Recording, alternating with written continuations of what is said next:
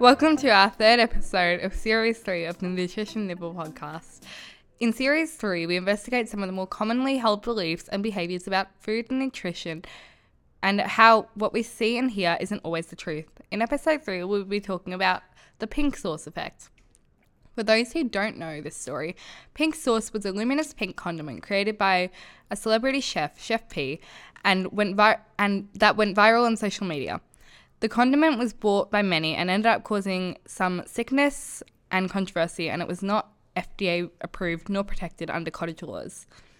This incident left many to wonder, how much do we really know about what's going on with our food, and why are we so obsessed with what celebrities eat? We are joined by Emily Shears, pharmacist and women's health educator, to help us unpack some of these questions. So, Emily, how does the world of marketing in relation to food products, and how do marketing companies get their messages across, and how are they accountable to hold these regulations? So many questions. I think the first thing to understand is that this is an entire business. So food science is what it's called, and they create things from the amount of crunch we have in a chip to what it looks like, feels like in our bodies. So the marketing starts very early in the food preparation. It's not just the end product that we see on the shelf with the shiny label. So to understand that our products are so doctored from the very start is really, really key. And then with that, you begin the marketing campaign. So you choose the right celebrity to endorse it. And in Australia, we are lucky that we do have the TGA. So there is regulation in terms of what is on our shelves, and they do have to be accurate, and if they're found out to be inaccurate, they get into a lot of trouble. But I understand that in some other countries that isn't the case, and certainly in Australia it's not just the TGA. In terms of OH&S, everything from where they food prep, how they food prep is a very considered thing, and they must meet those regulations. In terms of how they get the message across, as I said, they find the right celebrity. They choose a target demographic, and they figure out, what the effects they want to have, with that food product. Like, you look at how they market Coca-Cola, and it's about having a really good time, and you can't have a Coca-Cola, you can't have fun without having a Coca-Cola, and you can get it all branded to have your name on it. That's, you've got the food science business arm, and then you've also got the whole marketing division and creative thinking, all right, how can we sell this product? So I think understanding that people are making money off your choices is really important as well. Why do social media influencers seemingly gain such a following, and how do we help ourselves be better at knowing what's true and what's false around food products? I think the biggest thing is to not get your science information from social media.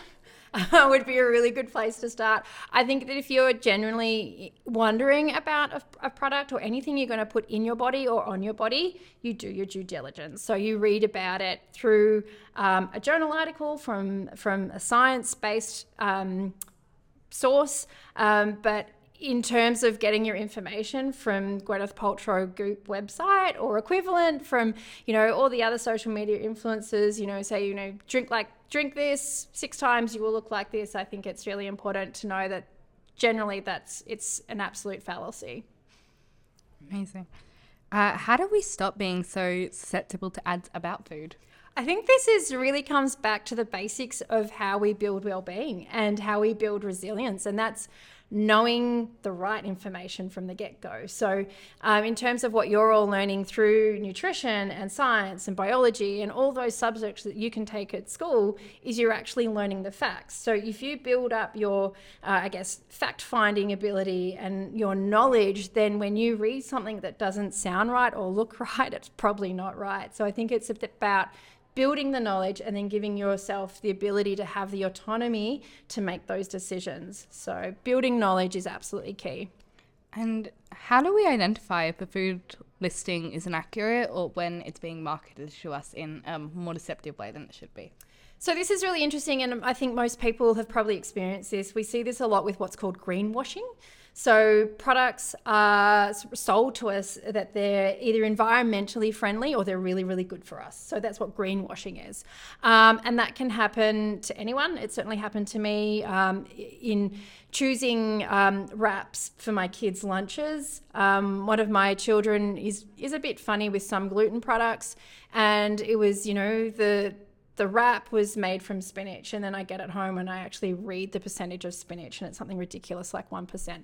So reading the food labels, yes, is really important, and reading past the shiny cover. It's like borrowing a book from the library. You can't just trust what's on the cover. In terms of how to accurately read something, it is a skill. I think the first place to start is always look at the per 100 grams, because each serving size for each product is different. So a serving size for a packet of chips might be 30 grams, and a serving size for a box of cereal might be 45 grams, which changes the nutrition content. So if you can look at everything on the 100 grams, it gives you a better base understanding of what is in that product, and also understanding all the recommended daily intake percentages as well. Thank you for listening. If you'd like to learn more about some topics we covered today, simply head over to our show notes. In our next episode, we'll talk to Emily about breakfast and whether this is really the most important meal of the day.